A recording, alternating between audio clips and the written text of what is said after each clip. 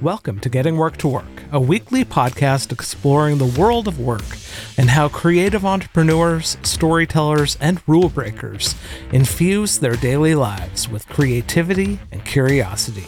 When you think about your words, what impact do they have on the world? Do they make money, capture attention, or disappear in a sea of sameness? Today's guest believes that words make worlds, and in this conversation, she unpacks what that means as human beings in an increasingly technologically advanced society.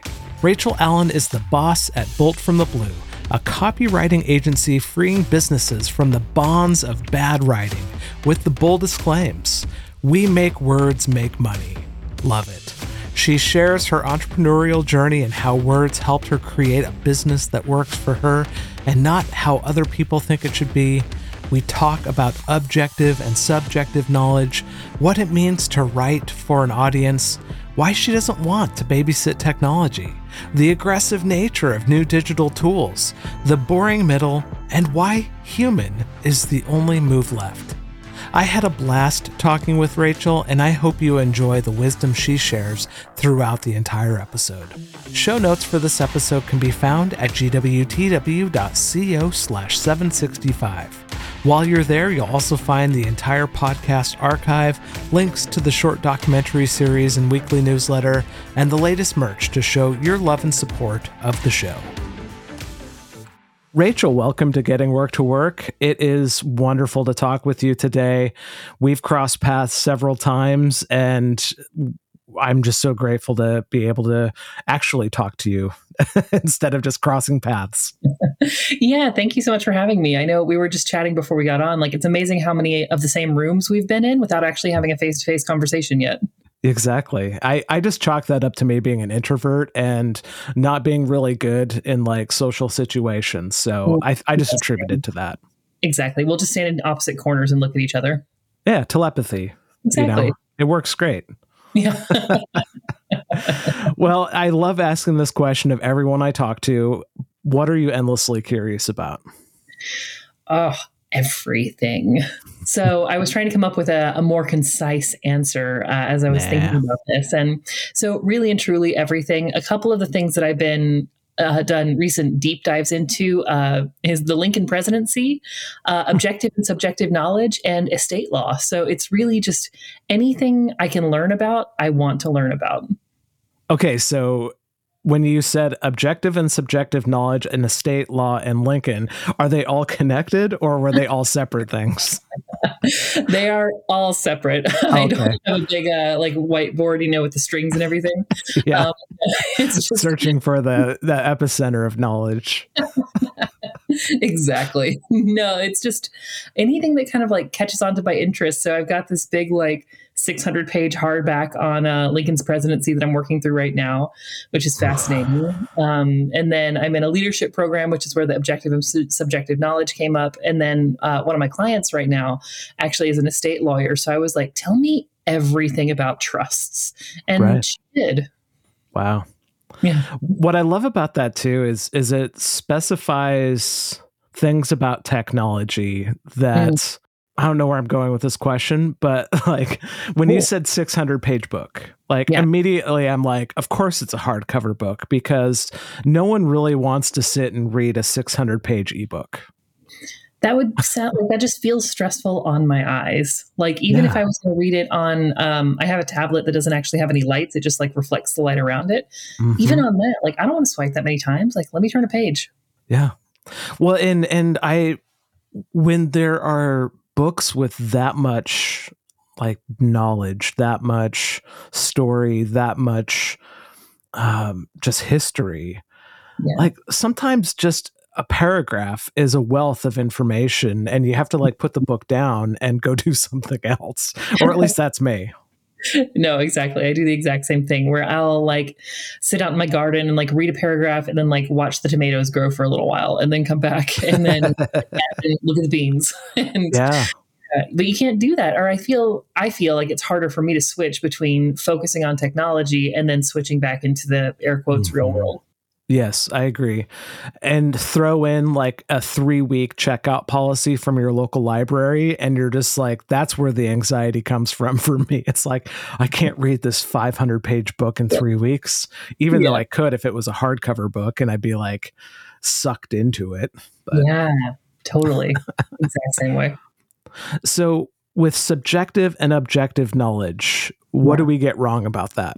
Because it sounds like there's a lot that we assume about knowledge. Uh, there's 2 different kinds of knowledge. This is great. Tell me more. So let me see if I can get it out of my face, because the thing that started this was Michael Polanyi's book Personal Knowledge, Hmm. which is probably one of the most high fiber books I have ever read. It's fascinating, and his whole thesis is that we tend to see knowledge as either being objective, as in like this is objectively true, objectively false. The world exists around us. I can knock on my desk and it makes a sound that you can hear. It's there. Right. Versus subjective, which is, well, no, like all knowledge, like we all filter all knowledge through our own experience, da, da, da. And he's like, cool, both of those categories exist. And you know what squares that circle or transcends that paradigm is personal commitment.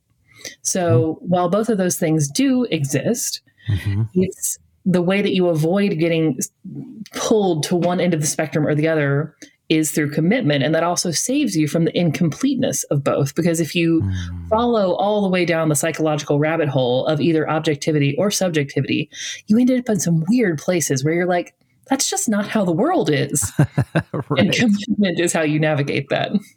Interesting. That makes a lot of sense too when you look at either side of that spectrum too, of like, how can people believe in conspiracy theories? Well, they have personally committed to believing those conspiracy theories in a way that doesn't make sense to someone who's not committed to it. Exactly. And he actually talks about that, not in specifically with conspiracy theories, but with different religious beliefs and cultural beliefs. And he says the reason, people get into these closed circles of beliefs in their mind. And the reason that logic, or if you come in and say, well, no, but that's not how it is, anything you say is just going to work according to the logic within that closed circle. And so that's why it can be so hard for us to connect with people who have different commitments about knowledge, because you're like, the world is this way. And they're like, the world is very much not that way. Right. And then throw in something like social media where closed circles can be between 3 people, or even one person's head. It's amazing that we get anything done in this world. Yeah. I know it's just so, and this has been so top of mind for me is how we do that and how we connect with each other.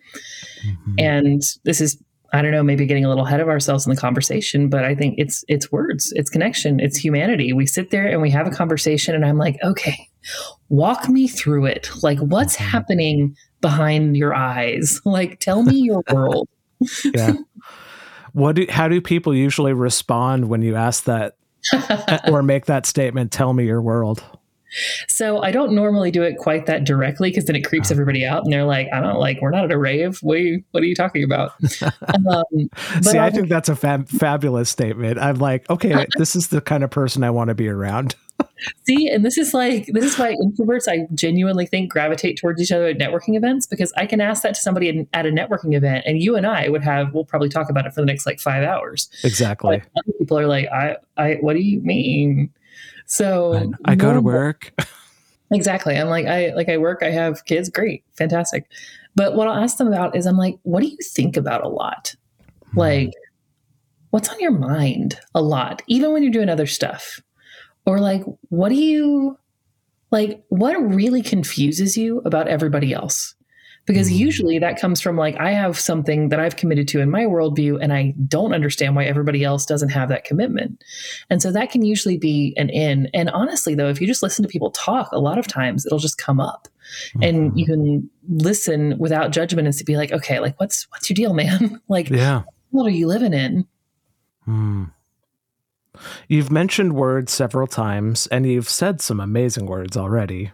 Where does your love for words come from? I don't know. Honestly, I've always had it. I was reading just as soon as I possibly could. I've just always been fascinated by them. And so I would just vacuum up books and knowledge like as much as I possibly could. And I still do that. And I think what's continued that sort of natural love for them is just seeing how powerful they are. I mean, I made my job up out of nothing, and that was with words. And I've, supported myself and helped so many other people for 15 years now, and it's because of words. And something that I soapbox on the internet a lot about is words make worlds, like that is the way that we create the world in which we live. Words make worlds. Boom. Episode title right there. We're done. Mic drop moment. I'm going to be thinking about that the rest of the day. Words make worlds. Oh my gosh. I'm so enamored with that because I think about the first thing that came to my mind when you said that was just how small our world can be at times. Yeah. And is that a function of our thinking or the words that we use, or both? Yeah, I think it can be both. And I think that the smallness feeds itself if you get into a situation where you're like that. And I think it can also feed itself in the reverse. You can sort of cycle out of that with different thought processes and different words. But something I've been like screaming about, I don't know, the past 2-3 years, maybe longer, on the internet now, is I see a whole lot of people who are really upset with the way the world is, and rightly so. Things are real tough right now. Yeah. But where I get soapboxy is that they'll be like, well, that's just the way it is. And I'm like, oh, like this stuff isn't welded into the rebar of the universe. If you don't like it, you can change it. We made it. We can unmake it. And the way you do that always starts with your words, because we are, without our words, without communication of some form, I know it's not all just verbal, but if we're not talking to each other, then I am isolated within myself. And there's just a limited number of possibilities because I'm just one person. But when you and I talk, we instantly become exponentially more. And that's how humans have managed to do everything from survive back, on, I don't know, the steps, all the way up through creating fiat banking. It's all about words. We just do this stuff together. I'm just going to casually drop fiat banking into our conversation. Boom, sprinkle it on there. I mean, it's perfect. Have you found, so in the 15 years of building a business out of nothing with words, have you found that you gravitate towards a certain vocabulary more than others? Or is it more of just this amorphous, symbiotic system built of words that you pick from, and it depends? I think the answer is both. And so I found myself being very entrepreneur speaky in the early years of the internet. So, my early years of the internet, 2008. So sort of second wave of internet entrepreneurship. There was a very specific vocabulary people used. There's a fantastic book about this actually called Because Internet. I shake my fist every time because I'm like, man, I just aspire to write a book as excellent as that. But it talks about the grammatical changes in English that actually happened around that time. And it's because of the way that we talk to each other on the internet. So had a lot of that. I feel like I've done a lot of growing into my own voice and just knowing like, what of that is me? Because I do have the kind of sassy, sweary, like witty, fast talking thing going on, but it's not exactly that. And there's a lot more depth as well. And I think actually, as I say this out loud, I'm coming to the realization that a lot of that was a swing away from academic vocabulary, because I came out of doing a master's degree and was in this very like serious academic type world. And then I was like, wait, but I can like swear on the internet? What? Right. Anyone that has come through academia, and especially a master's program where certain rules of grammar and organization are embedded in the program. Yeah. For me, it was the APA system of just, I mean, it gets pounded into your head. Yeah. I love what you're saying, though. You had to learn how to transcend that. Yeah. And both and it. It's not you don't throw it all away. There's value in that. Mm-hmm. But there's also a lot of freedom to move in and around it. Yeah. And I think it's just knowing, I guess, what I want to say. And then when I have that clear within myself, then how I say it, a lot of that's also going to depend on what I want, like what I'm trying to accomplish, who I'm talking to. When I speak, when I'm teaching or when I'm doing a workshop in, some corporate blah, blah, I'm going to talk a little bit different than if I'm teaching a workshop online with just people who come up and, show up and see me. And so I think it's all about, it's more of a process of inflection than discovery these days, I think. Interesting. What do you mean by inflection? So when I do my writing and when I teach writing, I say that if you want your writing to be effective, it always has to happen in 4 iterative stages. And the first one is you have to be really clear on your message. So whether that's just like, I'm clear on what I'm doing here on this podcast, or I'm clear on what I'm teaching in this workshop, or, in this networking conversation, whatever, you have to start with that first. The second thing is you think about the audience, which is how the audience actually needs to hear it. So people flip those a lot, where they're like, well, but I don't know who's going to listen to me, so I need to think about what they want to hear, and then I can figure out what I have to say. Right. It's going to screw you up all day long, dude. Like, you can't do it like that. You have to get clear on what you have to say first, and then inflect it. And then the third and fourth stages, just to close the loop, our strategy, like, why are we doing it? How are we going to know if it worked? And execution, how are we actually going to execute on it? But in this context, I think inflection is just like, I've gotten very clear on my message over the past years, decade plus. And now it's more of a process of inflection depending on where I go and who I'm talking to. Interesting. I love that you bring up audience, because I say we as all of us who are trying to build an audience, God, we always put them first. And it can be such a mind shift to step into your voice and see a different audience than you were expecting start building up around that. That's pretty mind-blowing to me. It's so fascinating. And I think it's something that people never expect, because it's so taught and it's so pounded into us that, like, no, like, do your client avatar, like, think it through. And I'm like, oh, man, it's a conversation. Like, I don't go into a conversation. I didn't like create a dossier on you before we started talking. And I'm like, well, I think Chris probably lives in a city and he likes Captain Crunch in the morning. But no, like, I don't know, man. Like, we just show up and we talk to each other. Yeah. One out of 2 of those, was correct. Yeah. But yeah, it is. It's amazing to see the people who will gather around you, the more integrity you have within your own voice and message. And I often refer to it as fidelity, like the more fidelity you have with your messaging. Interesting.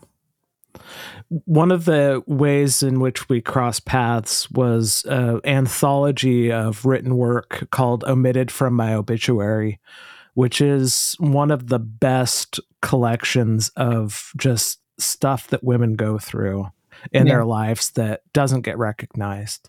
And you were actually a contributing, essayist of Amazing Words. And in it, you talk about being able to bring in a ton of information quickly and ascertaining the purpose of that information and writing it with that purpose in mind. Yeah. Is that what you're speaking to in terms of fidelity and being able to know exactly what you're talking about with information? Yes, although I think there's a prior step to it as well. So that is definitely part of it. And I think that once you can kind of learn how to read for this is why one of the reasons I can take in information so quickly. You read for whatever information you're looking for. But I think the step before that with fidelity is, let me see if I can put this in a nutshell. So the way I view the world, my commitment is that ideas exist all around us in potentiate, but they only exist in potentiate until we can bring them into the world through words. And as we do that, there's naturally going to be some distortion, because it's electricity, it's ideas, it's ether, it's whatever. And then it has to come out through my mouth or through my fingers. And reality is naturally a lossy medium. And so once the words have come through, they're going to be a little, like, it's not quite as high fidelity. It's not perfect fidelity. But the higher fidelity you can get to the original idea or the original intent, the more powerful the word is going to be. Hmm. Wow. That seems like a superpower. Yeah. It's I've heard that, and it feels like one. It feels really fun. Like, it feels fast and intense and like flying.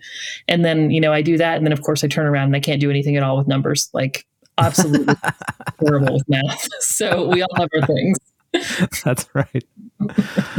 It's interesting, though, you mention electricity because, our brain is basically a system of electrical impulses travel down these, neuron pathways to bring things throughout. I mean, I'm not a neuroscientist. I have no idea what I'm saying, but it's like there's a translation process that occurs from an electrical system into a motor system or a cognitive system or a vocal system. And I think that's where that fidelity loss probably comes from, is that translation from something that naturally flows into, there's some words we don't understand here. There's a loss of translation.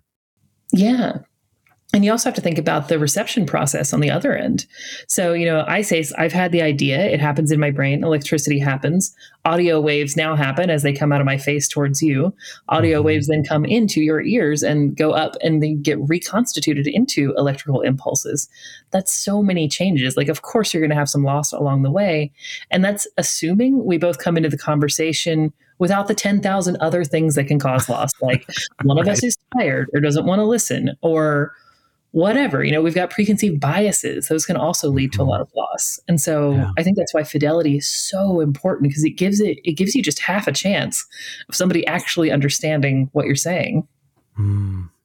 So when you're consuming information quickly for a specific purpose and you're able to kind of filter and find what you're looking for, how do you not succumb to bias in that moment? So I don't always do it very well. I do have my own biases when I read through work. One of mine that I've noticed especially is if I think the author's trying to tell me what to do, I'm like, you don't tell me what to do, book. And then I get really, really difficult about reading it. But if I'm approaching it with a lack of judgment, I think that's the key. You come into it and you're like, okay, I want to understand what you have to say as you have to say it. And whether I agree with it or not, or whether I think you're right or not, or if it's true, doesn't matter initially, because I got to get the puzzle pieces on the table first before we can start figuring out what to do with them. Oh, interesting. So again, you come back to this iterative approach that you mentioned earlier. Yeah. Not just one iteration, but multiple stages of iteration. Yeah. It sounds like it then becomes something that does take some time to get right. Yeah, I think it can. I think in my case, I've just been doing it for so long, and for whatever reason, my brain just takes in information that quickly. It's usually pretty fast. But if it's something, especially if I get in my own way with one of my biases, or if it's like a very like chunky, high fiber argument, of course it's going to take more time. Or if it's something that I don't know anything about. So like talking about estate law, I had to learn a whole new vocabulary for that, because I'm like, I don't know what this means. Like, I've never had to deal with this. And now that I know it, of course it's a lot faster. But at first I was like, what do you mean irrevocable trust? Like, what does that tell me things? You mentioned earlier as well, when you were meeting people, it's like you didn't come up with a client avatar, those kinds of things. And I've been thinking about this one a lot since I read your chapter in the book, because you talk about this early life where you're kind of taking on these personas in order to be liked. Oh yeah. And I do that all the time. Like, I take on personas to be liked. Yeah. And we also are told and taught to do that in our creative work, that we're supposed to understand our client and create avatars so that we're speaking directly to them. Like, how do you then having a background where you were doing that for a specific purpose, did you bring that into business at first? And were you Absolutely. able to transcend it into something more pure? Yeah, absolutely. Oh God, that's such a good question. I've never thought about that until you said it, but yeah, it was a lot. I think that was one reason I was able to get into it relatively easily, was because I could subsume myself in the other person's way of thinking Mhm. and really just take myself out of the equation entirely, which can be a really powerful way to get information. But there's a lack of groundedness. There's a lack of Mhm. foundation in there. So that was something I've had to learn, to be like, okay, how can I be me and still Mhm. understand you, remain committed to myself, to my integrity, and also, I wouldn't say embody, but just really get you with, as you want to be gotten without judgment, and just really be Mhm. able to, I don't know, it's almost like acting a role, or like stepping behind your face for a minute and just being like, oh, like what's back there? Nothing. Elevator music. Yeah, exactly. You've been in my head too long. Do, do, do, do, do, do, do, do, do. With that power to let yourself go Mm. and be able to step into someone else's voice and someone else's reality, do you struggle then coming back to you and writing things for you for your purpose? So for the first like 10 years of my business, I would be like, absolutely not. I just like don't have time to do my own stuff. And then for the past 5 years, I was like, oh man, like I totally have time. It's just hard. Yeah. So yeah, it's very hard to switch back and forth and do my own work versus writing for other people. And I've tried different strategies, nothing has been perfect, but what's working Mhm. right now is I take a day where I do only my own stuff, and I do it at the beginning of the week. So Mondays is where I write all my own stuff. And I really like actually having like a forced deadline. I work very well like that. So I'm like, cool, everything has to be done on Monday. And then client work happens Tuesday through Friday. And then I get the Nice. time to sort of like squeegee my brain over the weekend and start again. But yeah, no, it's hard and it's not great. And I have no good solution for it. Yeah. I love that you said you squeegee your brain over the weekend. Do you Yeah. ever collect that material and just kind of file it away for future use? Yeah. Anything that really, like, if it pings for me or if I just kind of feel a nudge, even if I'm not sure, I'll write Mhm. it down. Like, my notes app is just a garbage fire. There's so many things of little phrases everywhere. I'll also do it with books a lot. I know you can see I know listeners can't see, but on the shelves behind me, there's, I don't know, several hundred books, and they all have like pencils and bookmarks and everything sticking out of them because it's like a phrase I've seen where I'm like, I don't know where you go, but you're going to go somewhere. And my Yeah. greatest victory with that, well, in like business work, I learned about the origins of snake oil shows like Ooh. 8 years ago or something. So interesting. And then I finally got to bring that into a sales page about skincare. And I was like, that is why you've been hanging out in my brain for so long. Now I know. Which makes perfect, like, what a perfect connection to make. Mhm. Yeah, they're actually literally like the modern skincare industry is directly descended from the advertising claims made during snake oil shows. Wow. Hmm. Wow. Yep. And I love the trust that your client has in your work to be able to be okay with making that connection. That's cool. Yeah. Yeah. No, this particular client's fantastic. And I think he would have been fine with anything I put on the page. But yeah, they were like, yeah, of course, go for it. Like, talk me through it. What's the history? Let's talk about it.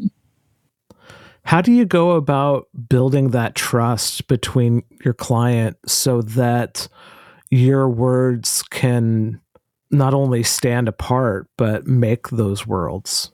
Yeah. The first thing is just listening to them. So everything I do with every client I work with, I know a lot of people are big fans of like intake forms and stuff. I don't use Mhm. anything like that. I just sit down and I talk to them for an hour. And I'm Mhm. like, what's like, talk me through it. Even if we don't end up working together, most of my sales calls last about that long where I'm like, who are you? Like, where are you at? What's going on? What do you want in your business? Why are we doing this? And we talk through everything, and I just kind of get to know them as a person. And I also like get an ear for their voice as I'm doing that, so that if I do end up writing for them, I can sort of bring that back out of my auditory memory and put that on the page. But the trust is all about just coming to the interaction open and saying, I have these skills, but I cannot be you. And so you're the only one who can be you. Do you want to play? You want to hang out together? What's going on? I love that. A question popped up in my head as you were describing working with customers, clients. What is the difference between a copywriter and a ghostwriter? Oh, excellent question. I've done both. So a copywriter writes something in order to sell something. So like copy is sales words. Ghostwriting is normally for books. And that's where if somebody wants to write a book, but let's say maybe they just don't actually want to write it themselves, but they want to have a book, or maybe they have a whole lot of material from other things. That's when they would bring me in and be like, hey, I want to have a book about topic A. Make me an outline. I'll sign off on the outline, and then you just write it. And that's a ghostwriter. I'm seeing a lot more like out in the open ghostwriting. Like they're not as hidden anymore. There's a lot of famous person and the guy who or woman who wrote it, that kind of thing. Whoever, yeah, totally. I had one of those moments recently where I was so excited to read this book because it was a very famous person. And on the very first page, it said, "And with this person." And like, I had a really hard time getting into the book after that because I think it shattered my perspective of this person. It was Rick Rubin, by the way, his book, The Creative Act. Cause I'm like, here's this man, he's like speaking about all this stuff, and Neil Strauss wrote it with him. And I'm just kind of like, oh, okay. So are these your words? Are they his words? Like, how am I supposed to think about this now? And I've really had to wrestle with it because it's a very popular book in the creative world. And I'm just kind of like, am I the only person here who's bummed by those 3 words? No, I mean, I think it gets back to what we were talking about with that fidelity thing, right? Because now we have 2 inputs instead of 1. Where is it coming from? Do we know? Do we actually only have 1 input? And maybe this person didn't want to write a book at all. But another thing I've seen, just to add a different perspective on it, I have a lot of clients who actually they love talking, hate writing. So I've had clients actually tell books to me. So, it might be me writing the words, but it's like coming out of their face still. So I think it's definitely a different experience than if it's one person writing the book. But honestly, books are so collaborative anyway. Everyone that I've been involved with, every client that I've supported through that, no book makes its way into the world without it. I don't know, 5 people at least having their hands on it. Yeah. I appreciate that perspective too, because I really want to be able to glean the wisdom from the book, because as I read it, there are some really good moments. But I don't know if it's my own bias, my own fidelity when it comes to writing getting in the way. Or my own just bullheaded stubbornness. I mean, or all of the above. Though, you can tell too. I don't know. So a lot of times, if someone is doing ghostwriting or whatever, you can often see, unless it's done very well, there's going to be some clumsy passages, or there's going to be a tone shift or something like that. So I would guess that that's what you're picking up on. There's something in it that just doesn't feel right. And so of course you're going to want to read it or be able to enjoy it to the same degree, because it just feels off. It feels dissonant. Yeah. And I think that leads a really good transition to technology. And how we can partner with technology in a way. But if we don't watch the tonal shift between technical words or technology words and our own words, I think that's where we're going to get into trouble. Yeah. Oh gosh. And as you know, I think this is how we actually most recently connected.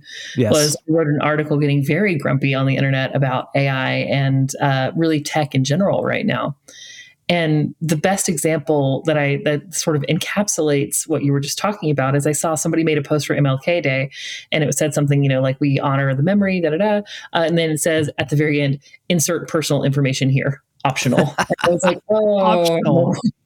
and this is why we don't have AI make our social media.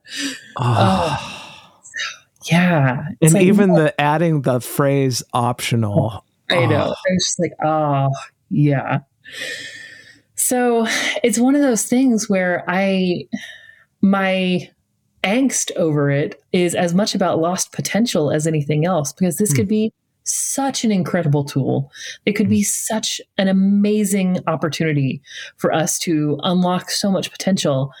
And the way it's being sold to us, though, and the way people are using it primarily is as do my work for me.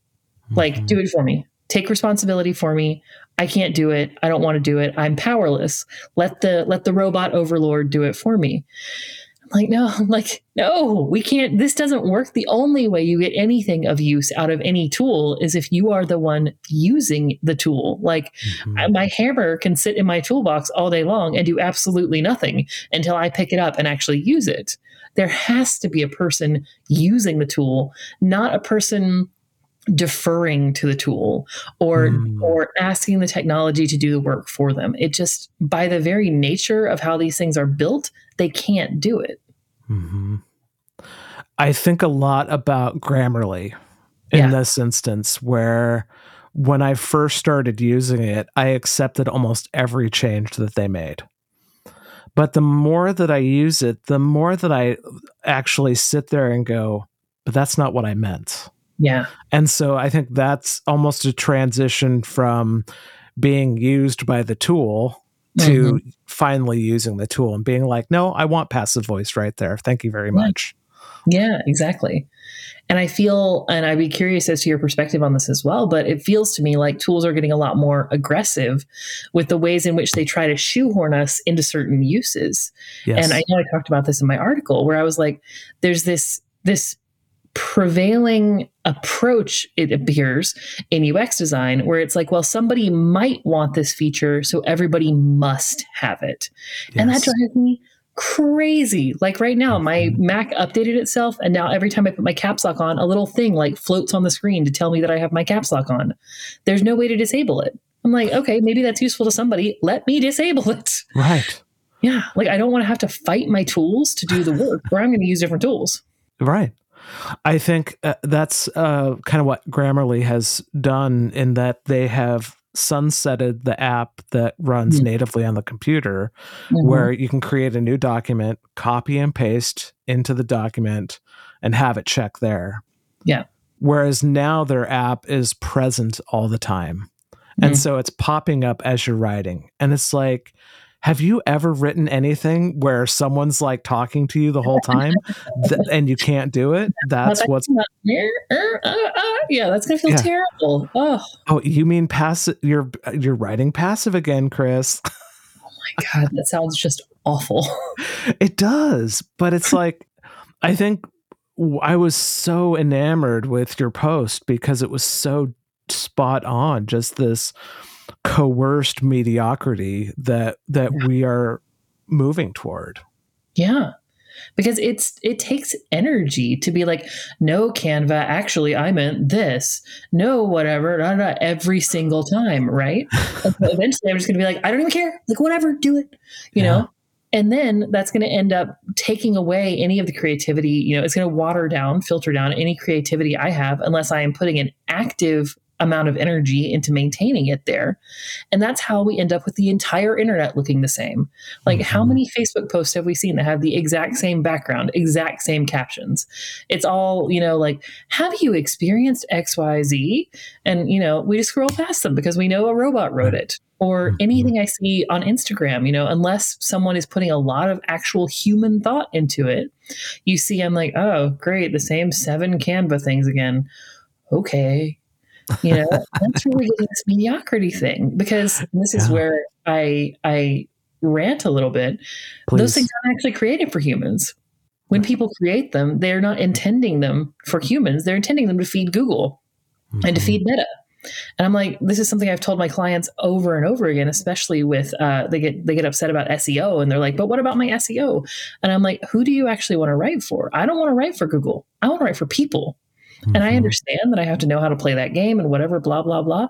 But it is absolutely frighteningly possible to end up spending your entire career writing for an audience of one, which is Google or Meta, and never actually connecting with the people you want to because you've got so caught up in feeding the internet, you forgot that there's a human on the other end. Oh my God.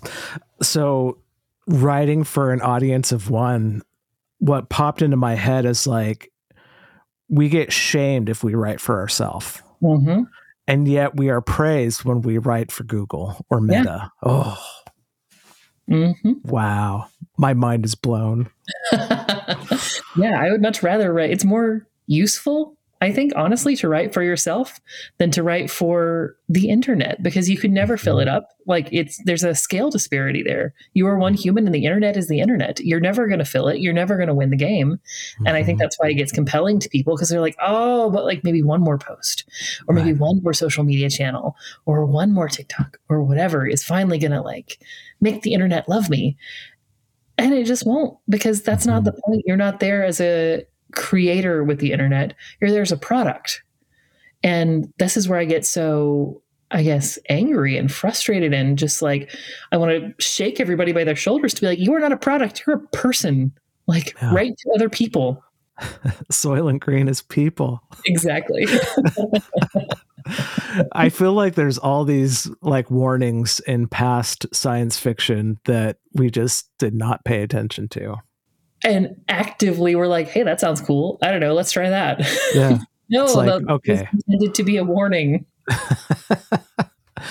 What came to mind too is the whole design nature of websites now, where on like a mobile device, the active web page viewing screen is like an inch tall. Yeah. On a 7-inch screen, and you're just like, because everything else is ads. Yeah. And exactly. it's exhausting to actually read things on your phone on a website that is hungry for ad revenue. Yep. And I have to click out of 7,000 pop-ups, and the menu isn't optimized, and so it like scrolls down over what I'm reading. Yeah, no, it's becoming increasingly human unfriendly, because that's not where the money is anymore. The money is ad revenues. Right. Which, I mean, is that the example of the boring middle, is finally giving up and just succumbing to this, oh, well, I guess this is where the money is, so this is what we're going to do? Or is it still fighting for, no, there's got to be a better way, or there's got to be a better way for us? So I think again, it's both. I think the boring middle is what we get when technology is designed with the median in mind. And so it's like, well, no, we have to appeal to the median, and people have to do it in this particular way, which goes back, of course, to this misconception about how humans work that's based in behaviorism, which is that humans are really fancy robots. And if I input A, and then I will get output B. But that's not how humans work. B.F. Skinner was wrong. Like, behaviorism in a limited sense absolutely works. Daniel Kahneman had lots to say about it. There are lots of things that we don't understand about the way that we do. Just because everything doesn't make it across the dashboard doesn't mean that it's not human, right? Right. But the fundamental nature of how humans are is not based in a behaviorist system. And so that's why when we see technology that's designed to be like, well, but humans, when you input A, you get B. So how come this person doesn't like it? There's something wrong with them.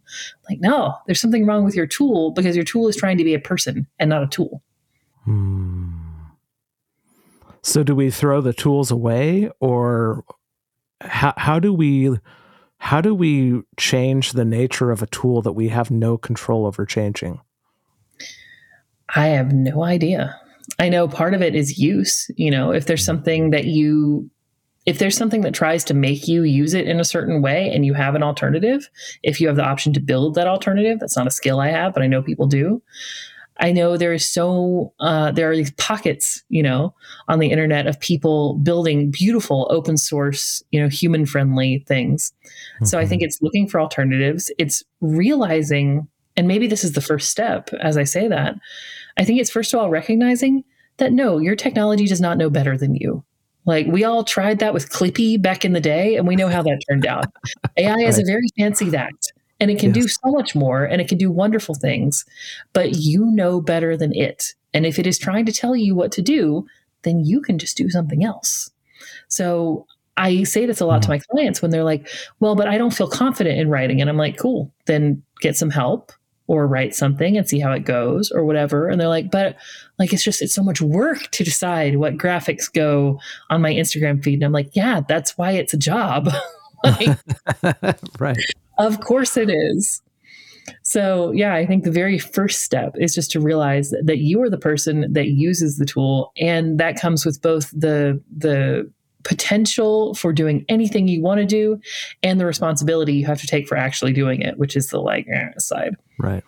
But That comes back to that whole personal commitment thing is, when you make a personal commitment to something, you are taking on the responsibility of doing it, but also the consequences of doing it. exactly. Exactly. And like that sucks. Nobody wants that. Of Right. course you would look for an out. Like, of course, how human of us. But you just get other worse consequences in letting the tool try to tell you what to do. Because I mean, the number of boring things, like boring pasteled out like Canva thingies I have seen come across my Instagram lately. Oh my gosh. Like, really? Mm-hmm. Is that what you want to be? Is that who you want to, is that the brand that you want to present to the world? Yeah. Like, I mean, you can do that if you want to. And I know you will be coming to one of my workshops 6 months later being like, but nobody reads my stuff. How come? And I'm like, because you didn't write it. Nobody's going to read it. No, how does the phrase go? Why would I bother to take the time to read something that somebody didn't take the time to write? Just taking that in. I Yeah. love that because I think you're absolutely right. And I think we're all searching for something to take one of the tasks away from us or multiple tasks because there's just so much that we have to do or Right. we think we have to do. Mm-hmm. Like, what does it look like for you to be able to finally see your job, your business as it actually is and not what someone else says it is?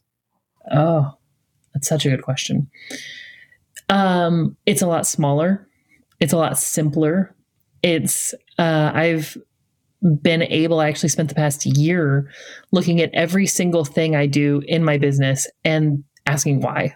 Like, why am I doing this? Why am I doing it like this? Is there like, do I need to do it? Is there a better way? And when it comes down to it, I do like three things. Like, that's all that actually needs to happen to keep this business going.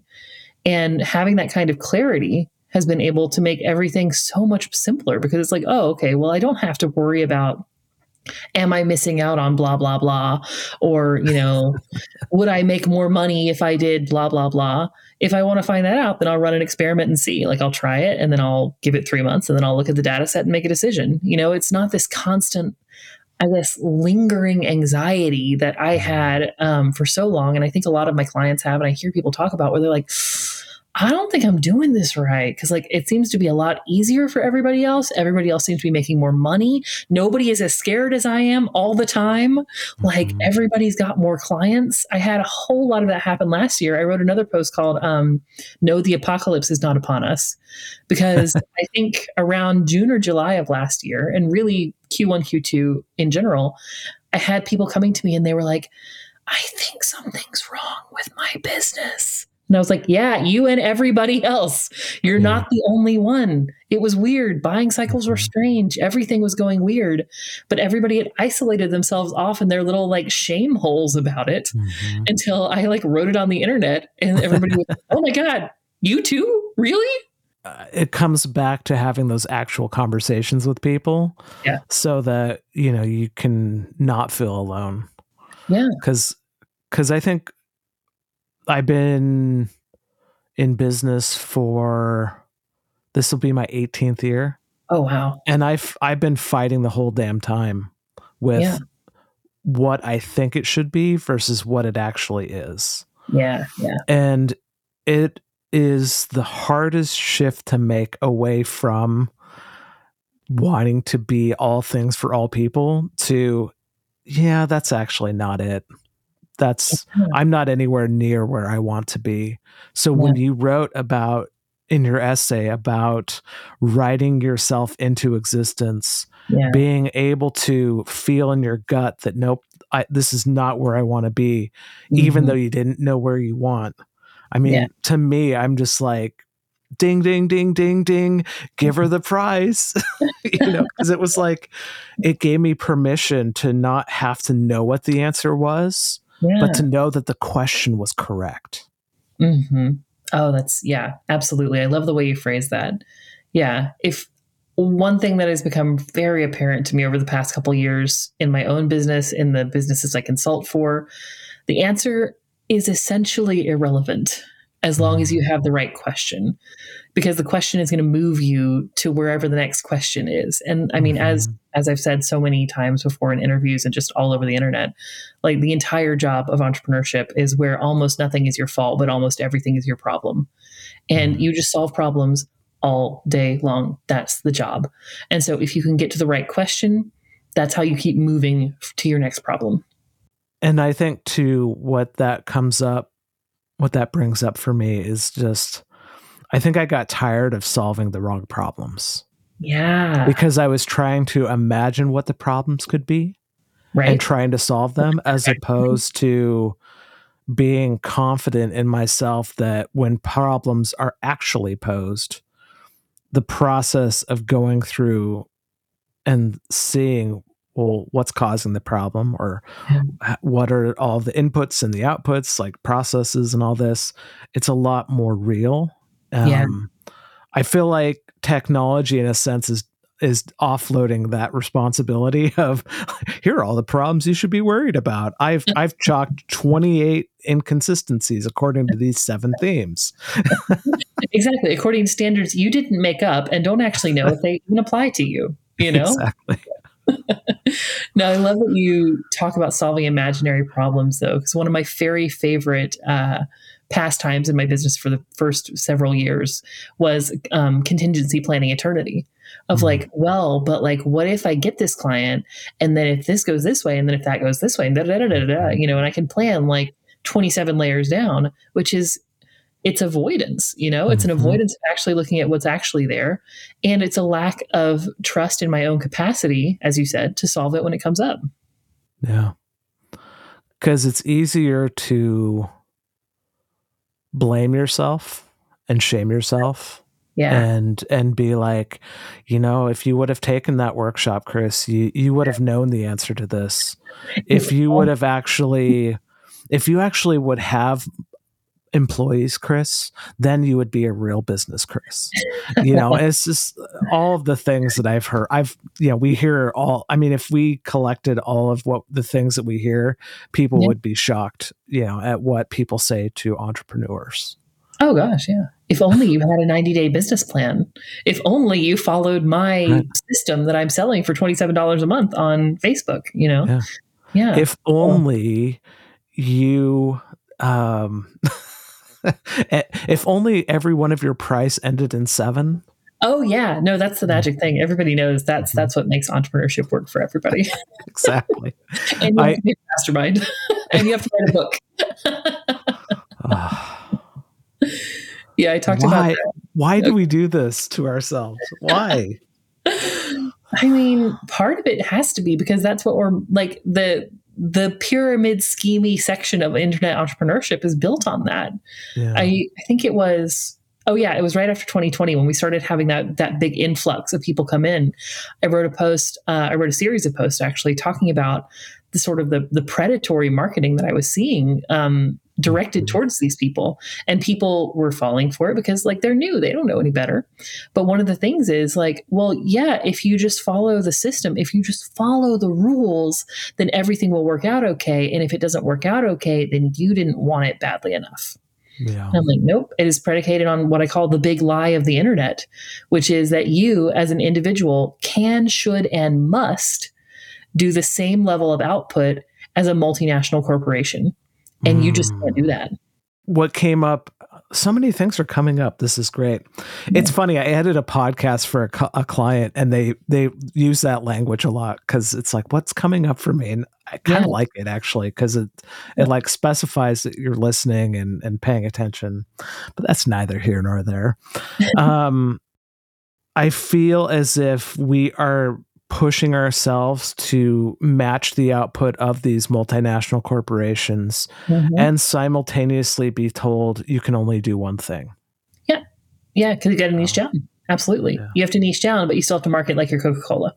Yeah. Like, niche down, market up. Exactly.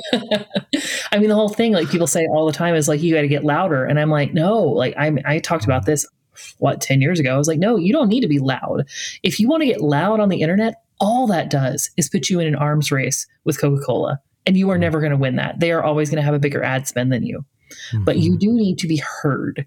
And there's a difference between being loud and being heard. All you got to be is heard. You don't have to be loud.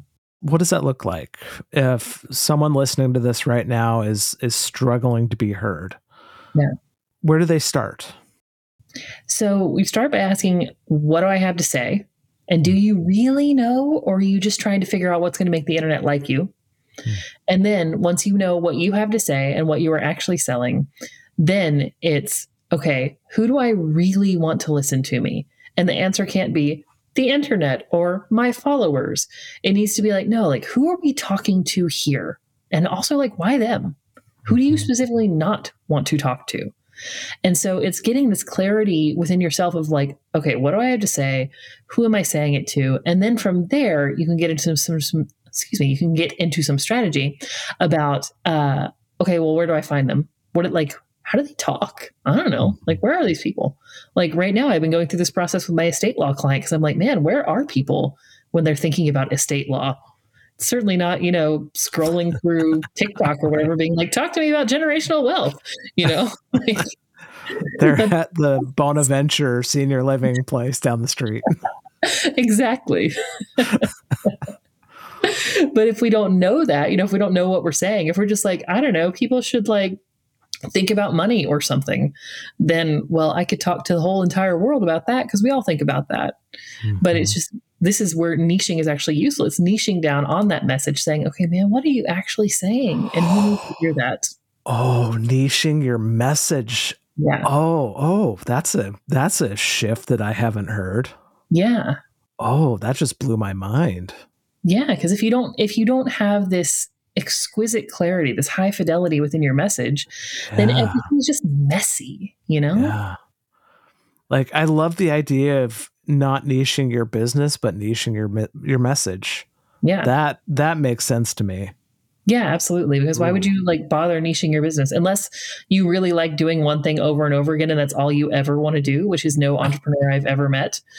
Like, if you want to make a widget factory for yourself, niche down. If you want to run a business, figure out what you actually are trying to get out of the business, and then the business will form itself around that.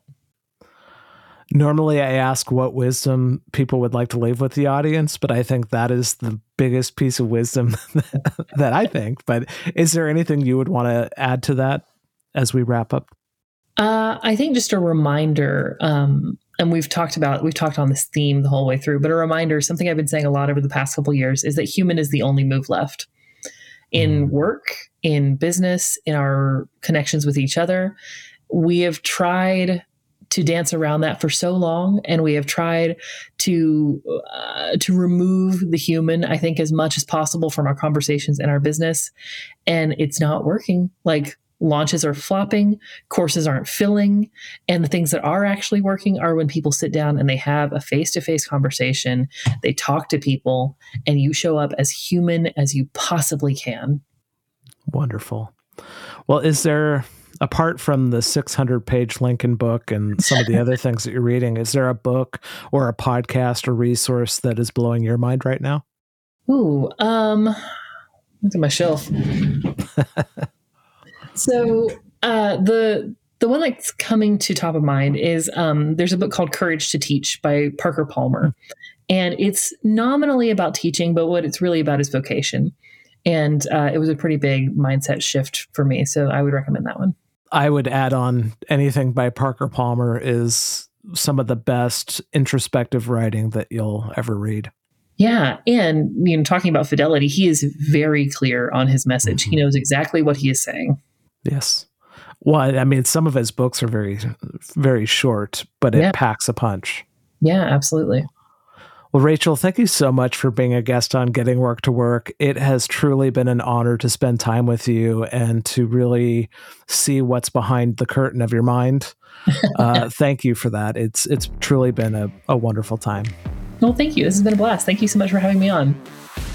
I kept writing down ideas on what I would use to close today's episode, but Rachel kept delivering insightful ideas and I couldn't pick. And while I want to reiterate the message of human is the only move left, yes, I want to reflect a bit instead on what she said about filing information away for use in some unknown future. One of the questions I'm often asked, and I imagine most content creators are asked a form of this question too, is how do you keep coming up with ideas?